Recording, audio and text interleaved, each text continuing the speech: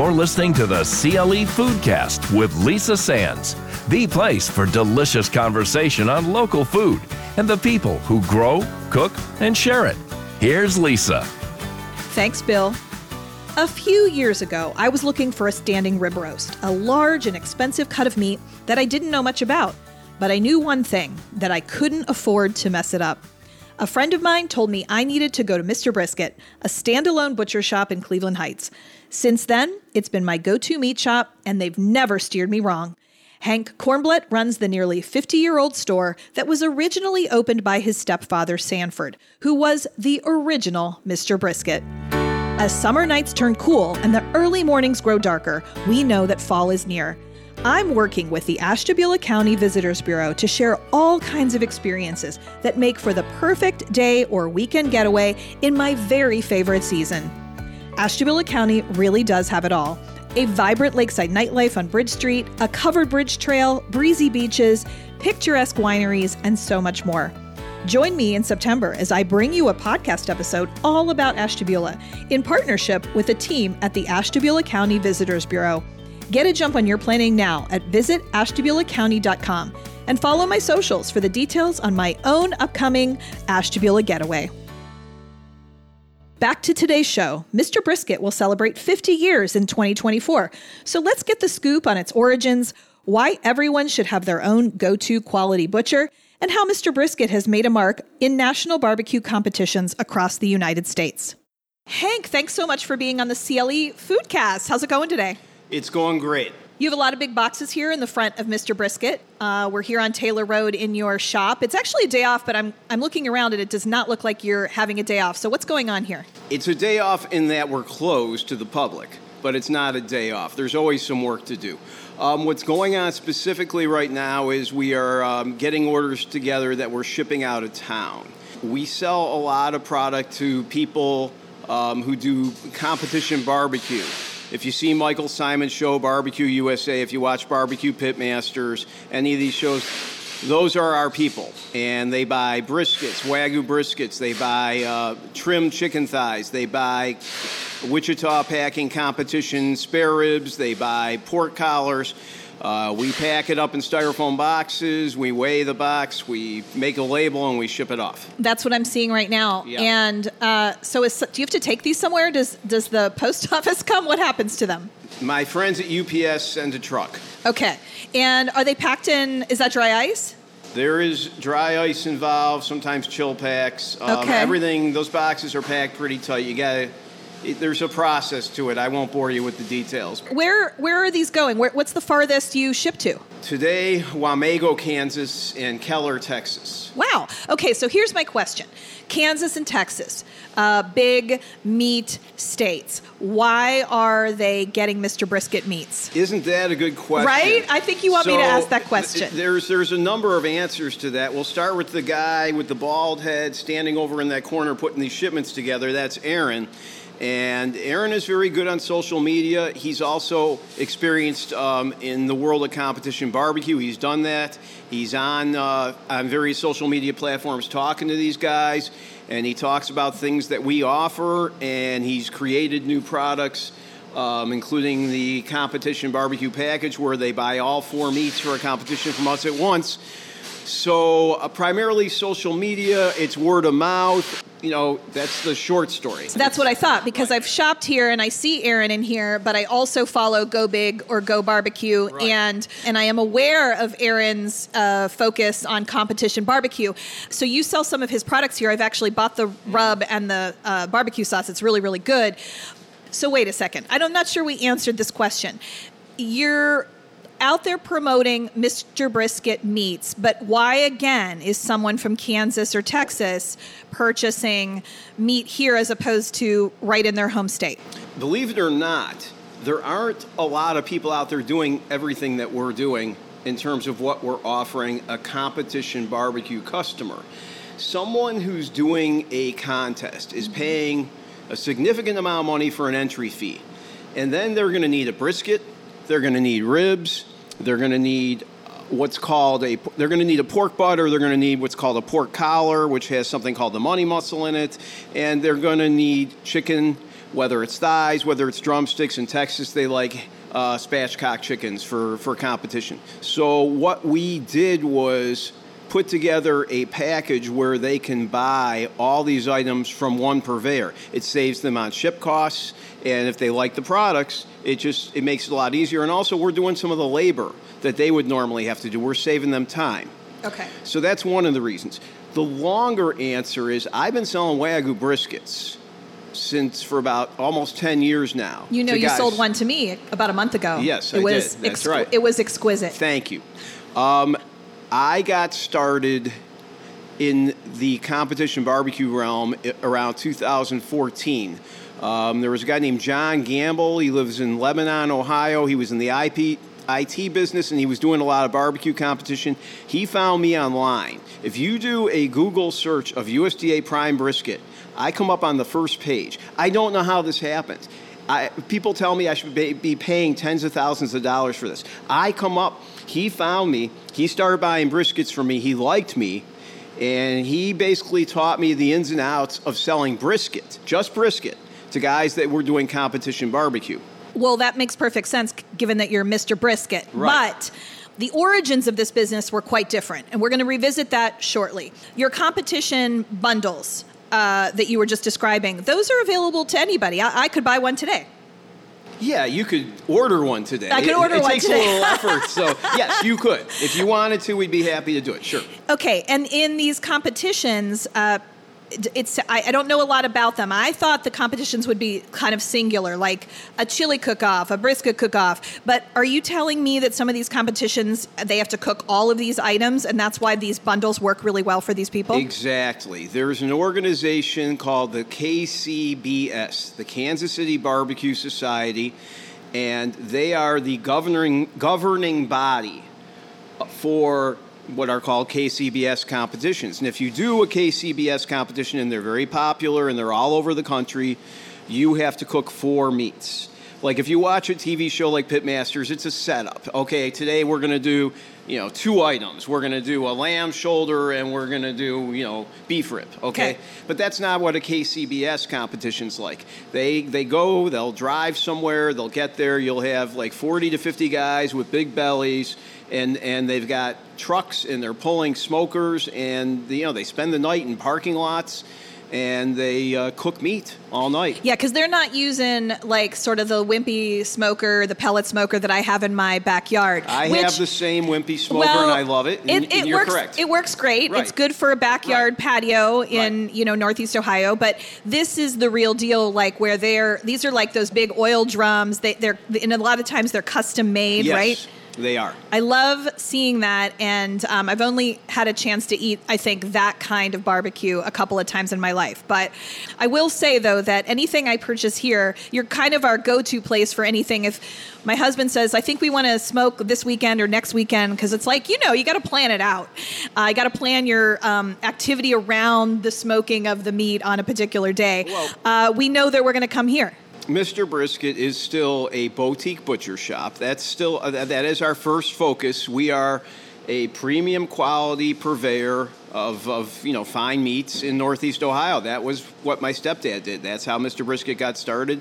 That's still the first pillar of the business. I've probably known about you for about 10 years, but you've really been in existence, I think, around 40. And it's 49. all 49? Yeah, since 1974. Amazing. Okay, yeah. So Mister Brisket, founded by Sanford Herskovitz. That's correct. The founding of Mister Brisket, at the time, it sounded like your father-in-law realized there just wasn't a custom quality butcher, in this area. I feel like initially it might have been devised to serve maybe like the East Side Jewish communities with meats, and then it expanded from there. That's a pretty good surmise of the situation. Okay. Sanford took over he married my mom. Okay. He's not my father-in-law, but that's something people say all the time. Oh, sorry about that. It's quite all right, but my response to that is I just couldn't imagine marrying someone who looked like him.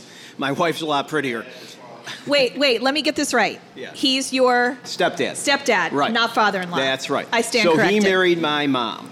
Got it. He had a PhD in psychology, and he couldn't find a job. His father had recently passed away, and his father and mother had a fresh poultry,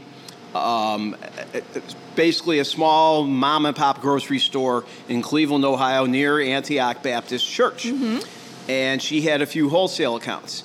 And she was still servicing them even though they had closed the store. And she said to Sanford, why don't you take over these accounts? And he was selling a soul food restaurant called Juanita's, among other things. And what he was doing was he would go downtown and he was going to meet purveyors in Cleveland, and he was buying product and then selling product to his couple restaurants, and he started asking questions. And he was always a foodie at heart. He was, passionate about quality meats, and he liked to cook. So he started buying stuff and having people over for dinner parties, and this segued into him selling meat to friends, and then it became a bigger and bigger thing. So when I come here, I often think about the name of the shop. It's called Mister Brisket, and then I think about the founder, Sanford Herskovitz, and I wonder, first of all, I want to know where he got the name, and was he kind of like Mr. Brisket himself? Was he Mr. Brisket, or tell me that connection? Yeah, he was. I mean, he is Mr. Brisket. I've never felt. Mr. Brisket. People ask me now if I'm Mr. Brisket, and I go, well, by default. But, when you think of Mr. Brisket, you think of my stepdad. My stepdad started the business in 1974, and he was, the first guy in this area selling premium quality meats. If you think back to what supermarkets were like at that time, and local butcher shops, no one sold anything that had any quality. No one thought anyone was willing to pay for quality. Back then, Heinen's was Heinen's. They were nothing special back then. Mm-hmm. You had some Stop and Shops. Russo brothers hadn't even started their supermarkets yet on Cedar Hill and at Fairmount Circle, and those were the first supermarkets in the area to sort of cater to higher-end clientele who were looking for, custom butchered meats and things like that. And just, good wine, good cheese, that sort of thing. But in the meantime, so Sanford got going with this business, and he was selling locally on the east side of Cleveland primarily. We did have some west side business, and everything was custom cut here at the store, and then we would deliver to people in their homes, and that was it. No one came here. Everything was home delivery. That's the picture on the website. Okay, now that's so different than the model that you have here, because you're drawing people like myself that are driving, 30 minutes to get here because of what you do. Why that changed? When did you guys realize that this was a destination, shopping experience? Well, everything evolves. The history of Mr. Brisket, like many businesses, is one where you're doing something and it's working till it's not. The butcher shop home delivery thing did very well in the 70s and in the 80s. In the 90s, it started to slow down. And again, a lot of this is due, you had supermarkets reinvent themselves. They paid attention to how they were presenting themselves in terms of their presentation. And you had we had the rise in eventually, wholesale clubs, and Mr. Brisket had to figure out what to do. Also, when my stepdad started this business, he had quite a bit of wholesale business, and wholesale business comes and goes. Mm-hmm. You can sell people for years, and suddenly they don't buy from you anymore. And if that's a huge part of your business, you have to figure out, how am I going to make this up? Mm-hmm. And in the early 2000s, right around the time I got married and, of course, had little kids, the business was really struggling. We were fortunate that we were able to remain open. Mm-hmm. And eventually we got lucky. The meat smoking craze started to hit. The food channel became a big thing, and that drew attention back towards us and the fact that we sold high-quality food items. So let's make a comparison between the grocery store butcher. And I know there are some great grocery stores in our area. At least I think there are, and I trust the meats. I like the product. But what do you see yourself as offering beyond that? Why would someone come into a Mr. Brisket, a standalone butcher shop? And we do have some other ones in Cleveland, but this happens to be the one I'm most familiar with. Why do people make that choice? Why should they make that choice? if they want quality. Plain and simple. Also, the other thing is we're able to do things, I turn on a dime. You can go to a grocery store and ask the meat department to do something special for you, but most everything you see at a grocery store has been pre-cut and it's laid out. I'll bring something up that I just think is funny. You can't buy a boneless skin-on chicken breast anywhere in Cleveland, Ohio at a grocery store. They don't exist. Because it requires actual labor. You have to take a chicken and you have to take the breast and debone the breast, but leave the skin on. Because these places buy boneless, skinless breasts in vacuum seal packages. But or they buy bone in, but they don't have it boneless with the skin on. And the skin's where the flavor is. And this is just talking about chicken. I sell premium quality Wagyu beef. There's places around now. There's a couple places that have some Wagyu. But let's say you want a specific cut. Let's say you want it cut a certain way. Let's say you want a Wagyu ribeye cut for shabu shabu. These are things that I'm doing for people that you're not going to get anywhere else. Back to your question about how did Mister Brisket become a destination? Well, everyone does prepared foods now. Because if you didn't, you weren't going to make it. That's what people want. I mean, we could talk about the West Side Market and how they just sort of blew it for years, because that's what people want when they get there. They want to walk around and look at things, but they want to eat. And, you got to have food offerings that are ready to go, and they got to be, good. Mm-hmm. They don't have to be amazing, but they got to be good. Yeah. So, we started doing deli sandwiches, but even before that, we started cooking brisket for people. And cooked brisket is still something we sell a lot of. We know how to do it well. It's tasty. It's easy. And, that's a big part of what we do. Yeah. What is the popularity of brisket? I mean, obviously, I feel like, and I want to make sure I don't sound like stereotypical here, but like it sort of seems like there's foods, right, associated with certain cultures and cultural holidays. Anyone who knows someone, maybe a friend in the Jewish community, a Jewish grandma, knows that getting ready, especially where the Jewish holidays, the big ones are coming up really, really soon, you're talking brisket. But then I feel like brisket caught on as this, smoker meat. So what is it about brisket that is it like the perfect cut? Yes. You summed it up very well, Lisa. And brisket was very popular in the Eastern European Jewish community. And, of course, it was a holiday tradition, primarily because it tasted good and it was inexpensive, but it was simultaneously very popular down south or anywhere where people were smoking meats. We just weren't as aware of it. I used to have a former Cleveland Brown named Cody Risen, I think was one of our first meat smoking customers, and he used to come in here and buy Packer briskets. A Packer brisket is a brisket with a fat cap on it. Brisket's popular because it works. Mm-hmm. You just have to cook it right. Mm-hmm. And if you do, it tastes good. Even a mediocre brisket in terms of quality is still pretty good if you do a good job cooking it. And the secret is it's a slow cooking item, whether you smoke it all day or whether you braise it, I guess, for a traditional brisket dinner. Absolutely. Okay. It's a slow cook item. And we're in Cleveland, Ohio. Cleveland, Ohio is one of the corned beef capitals of the United States of America. We have excellent corned beef in Cleveland, and that's not something we should take for granted. There's a lot of places you go and they don't have good corned beef.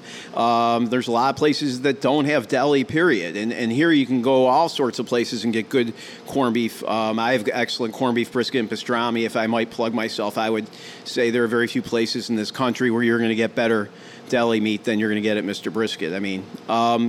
But the thing with brisket is you can it's very versatile, and also I brought up corned beef.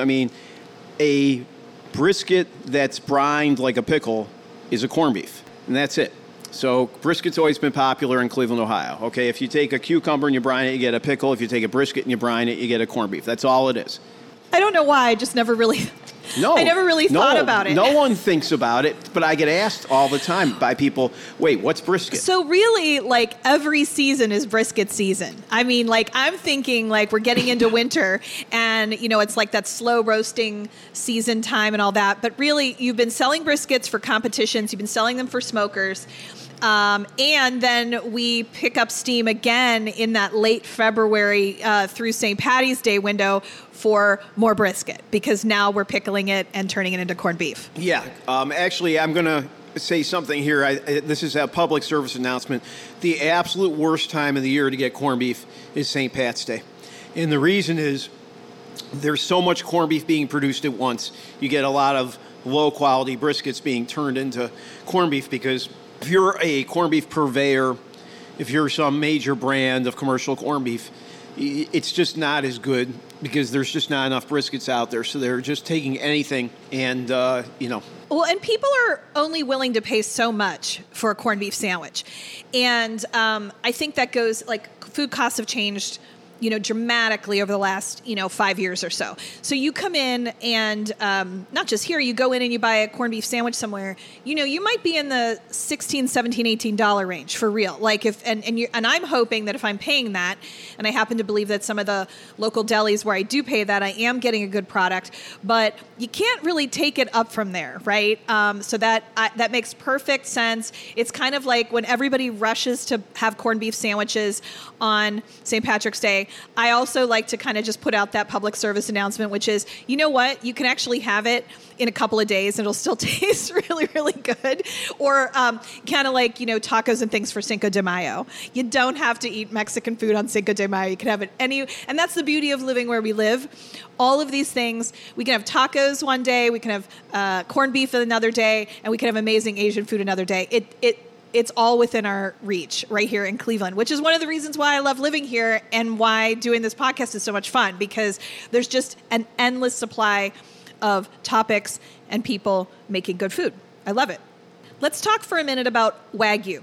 I heard about it years ago, and it felt like this real delicacy. Like it was just something that only really, really wealthy people ate. And then it just became more commonplace. I started to see it more and more when you and I were emailing a month ago and you said, well, I've got this Wagyu brisket. And what was the first thing I asked you? What does it cost? Yeah, what's it going to cost? That scared me. Right. And but because I trust you, I knew you weren't going to steer me wrong. And I think I remember you saying that's an Ohio Wagyu, right? That particular one might have been. There's a pretty big outfit called Sakura that produces in Ohio, but most of the business I'm doing is with Imperial. Sakura was founded by a guy who used to work for Imperial. Imperial is just who I have a relationship with, and they have really excellent product. And every 2 to 3 weeks on a Monday, there's a semi that pulls up in front of my store at 7 a.m. and I get my workout for the next 2 weeks, unloading it and putting away Wagyu beef. Here's the thing with Wagyu beef. In Japan, they basically created new breeds of cattle. And they were known for their incredible tenderness and flavor. They were known for their intense marbling. The fat is different. It's got the same characteristics as like fish oil. So it's actually good for you when you have pure Wagyu beef. It's got all these healthy attributes, but it's so dense and so rich. It's a different product. Cattlemen and people in the food industry in the United States went to Japan and ate it and said, yeah, we like this. We want to do it in the United States, but we can't really do exactly what they're doing with these cattle. And it's a big mystery as to what they're doing precisely and how they're raised. And, no one's quite sure. Well, maybe there are people who are quite sure. I'm not quite sure. Well, it has to do, right, with not only the cattle's diet, but also the movement and just a number of factors. Yes, there's a lot of variables they've controlled, and it produces this amazing style of beef. There's actually several different types of Wagyu. Wagyu literally means cow in Japanese. That's all it means. Did not know that. Well, yeah. That's so. Yeah, is it a fattier? Is it more marbled? Is it leaner? Tell me what the characteristics of Wagyu beef are. Dense marbling. Okay. Just dense marbling. So in the United States now, what you have is Wagyu beef, but it's what's called American Wagyu. American Wagyu is a cross between Angus and you have a crossbreed, okay? And it's with Angus cattle and Wagyu, and it has to be 50.001% Wagyu in order to be called Wagyu. That's a USDA thing. And within Wagyu, there's still a lot of variation. I mean, there's, not all Wagyu is densely marbled in this country. Some of it's, looks like choice meat. You have to buy good Wagyu, and that's what's available. Now, currently, there is more Wagyu available probably, than USDA Prime. USDA Prime is in short supply at the moment. The big four meat processors in this country have decided they don't want to raise cattle that are going to produce USDA Prime beef because it costs too much. And this is one way they're keeping costs down. So you're seeing more choice meat and less prime. And that's interesting and difficult. At the same time, I am finding that I have more access to Wagyu beef than I've ever had, and that I'm selling more of it as a result. I used to sell a lot of prime briskets as well as Wagyu. Now I'm mostly directing people to buy Wagyu because it's very hard to get prime briskets at the moment, and they're costly, and I'd rather sell you Wagyu because I think for the most part they're a little better. Yeah, there's a lot of Wagyu on your website, like under the shop portion. Right, I was noticing that today. Right. Give us a quick rundown of the difference between like prime and choice, because I don't think a lot of people know this. Well, again, marbling. Everything is marbling. That's all it is. Fat content, interdigenous fat within the meat itself. There are inspectors. If you run a meat processing plant, let's say you're in Ohio, let's say you're in Nebraska, let's say you're in Iowa, and you have a meat processing plant that is, has meat going all over the place, it has to be USDA inspected. Now, they don't have to inspect and then grade the meat, but typically you'll pay a little more to have the meat graded because then you can sell it for more money. Otherwise, it just will have a low grade. They'll take a look at a couple different portions of a steer, and they'll decide based on what they're seeing. They have a formula they follow, and then they'll say this is prime, this is choice. Choice meat is a wide range of meat in terms of the marbling. It used to be more narrow. That changed in the 70s. Prime meat is supposedly it's the top 2%. But again, there's variance. I see more variance now than I used to. Sometimes, some prime meat is fabulous. Some you look at and you go, well, that's prime, I guess. It got graded prime, you pay for it as prime, and you sell it as prime. But again, it's all about marbling. Then there's USDA Select, which is less fat. Why do you want fat in meat is the real question. And the answer is flavor, tenderness. The two go hand in hand. The more fat you have, the more tenderness and flavor you have. So if you want the meat to taste good, you want more fat. Well, you certainly know your stuff. So I'm going to ask you a little question. Before I talk to anybody, I do some research. And, I didn't even have to dig very hard. I always wanted to know, your background and how you came to doing what you're doing. And I discovered that you actually have an English Lit degree. That's correct. And I'm wondering how that happened. We were talking before we, turned on the mics officially about our own children, making different choices, going different paths. First off, is that something that you do in your daily life now? Are you an avid reader? Do you have an appreciation for those things that you've studied, or is there have your interest evolved and changed to, the world of meat? Well, as a high school student, I had good grades. I had good test scores. My mom is an exceedingly bright woman and a writer and a teacher, and I, thought that maybe I wanted to be a writer of some sort.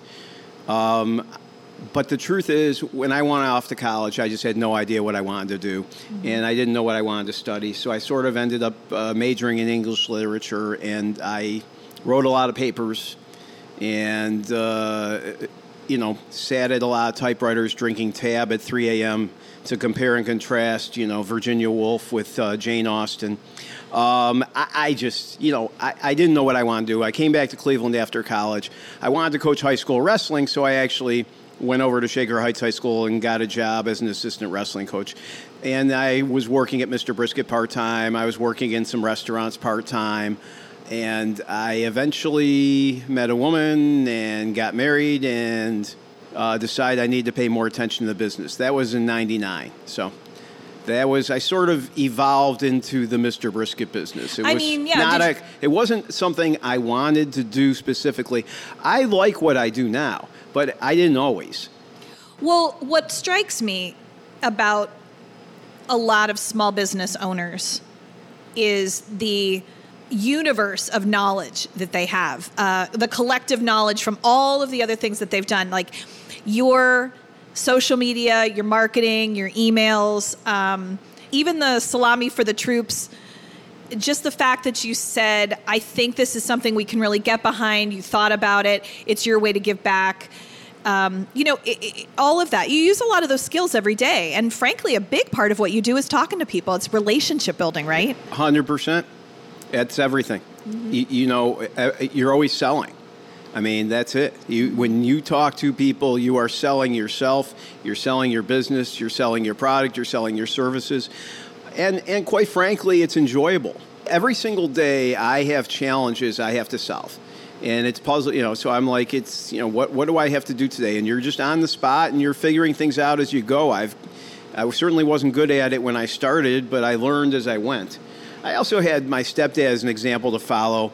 For many years, and there were some things he did exceedingly well. He was a great salesman, he was a great talker, but at the same time, he didn't have enough foresight at times when it came to aspects of growing your business or evolving your business. He just wanted to do things the way that it had always worked for him, and that was where we sort of grinded gears, and eventually I was able to get him to understand that, we can't just keep doing things the same way. We're going to end up just not in business anymore. Well, it takes a certain amount of courage to start a business, right? But then it takes, I think, a whole different skill set in some cases for that business to change and respond, as you said, to the ways we communicate with each other, the ways things are marketed, trends that you have to be prepared for, a year or two in advance. Sometime you got to think about supply chain. I mean, it's not easy. It's actually it's very complex. It is complex. I know you have a relationship with Zach Brule, and you mentioned that your son works for one of his restaurants. I mean, we used to do a lot of business,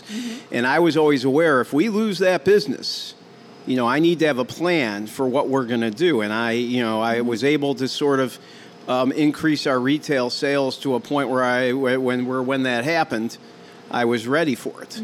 And this is these are things that you deal with when you have wholesale accounts. You have to be ready for they can become a big part of your business. If again, you have to be prepared. Retail meat's tricky. We have a fair amount of people that come in here to buy things, but it's not nearly as much as I would need to make a living at it if that was all I was doing. There's too much competition out there. Thanks to Costco. Thanks to Costco. Listen, Costco owns the world. I call it the city of Costco. You can't fight them. You're never going to beat them. I'm lucky because there's people who really want to support small business, and especially in the Heights.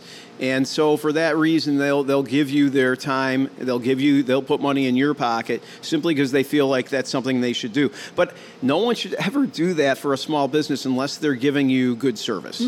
Okay, you have to earn that. You don't. That's how I feel about it. Yeah, I like that you're saying that because I've had recently, as recently as this weekend, some experiences where I've made that extra effort, and after my food experience was over, I've sort of shook my head and said, "Man, that's not what I wanted to have happen." Nope. Understand completely. Everybody's entitled to an occasional flub. Everybody falls short every now and then, but a good business owner, kind of cares about what happens after it leaves the store. I think that's where the relationship piece comes in. I do get disheartened, though. People are talking about they're doing a big family barbecue or whatever, and immediately it's I got to go to Costco.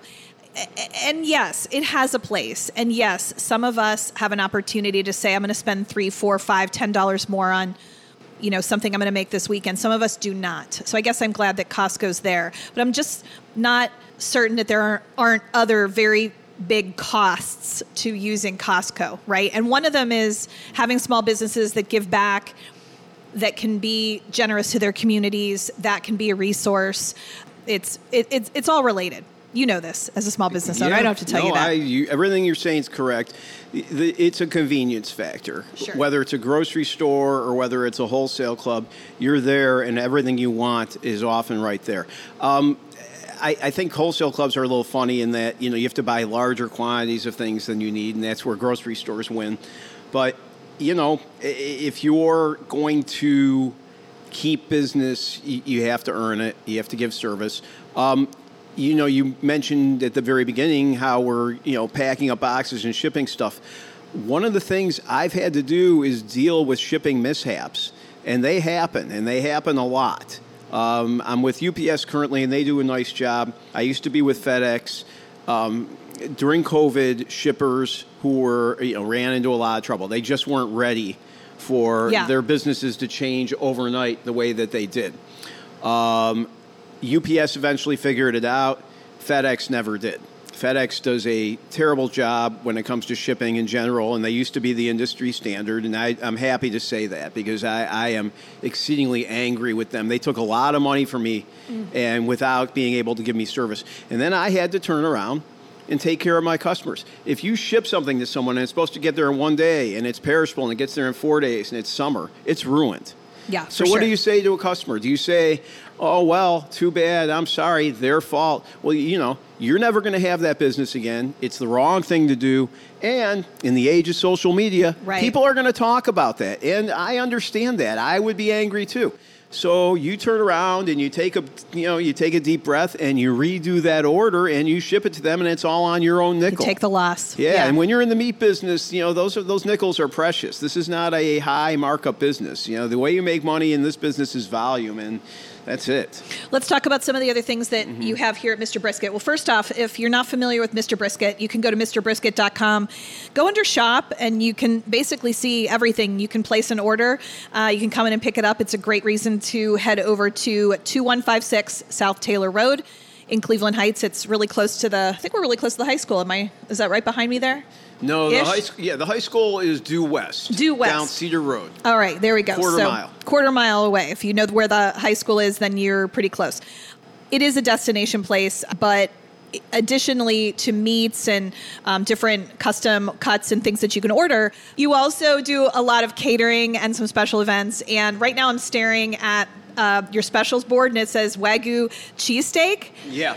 And that sounds amazing. So you've obviously got sandwiches and things that people can walk in, order. Right. Tell me how that works. Well, they walk in and order them. You're actually bringing, yes, we sell sandwiches every day that we're open.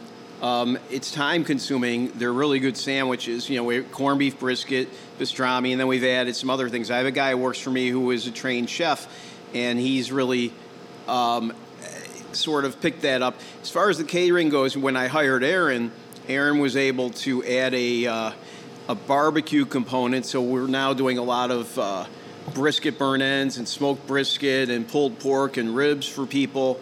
We're, in fact, going to be doing an event at the Wine Spot involving barbecue on Thursday, September 7th at 6:30. Wine Spot's on Lee Road in Cleveland Heights. Great wine. Love the Wine Spot. And rightfully so. Adam Fleischer is a genius.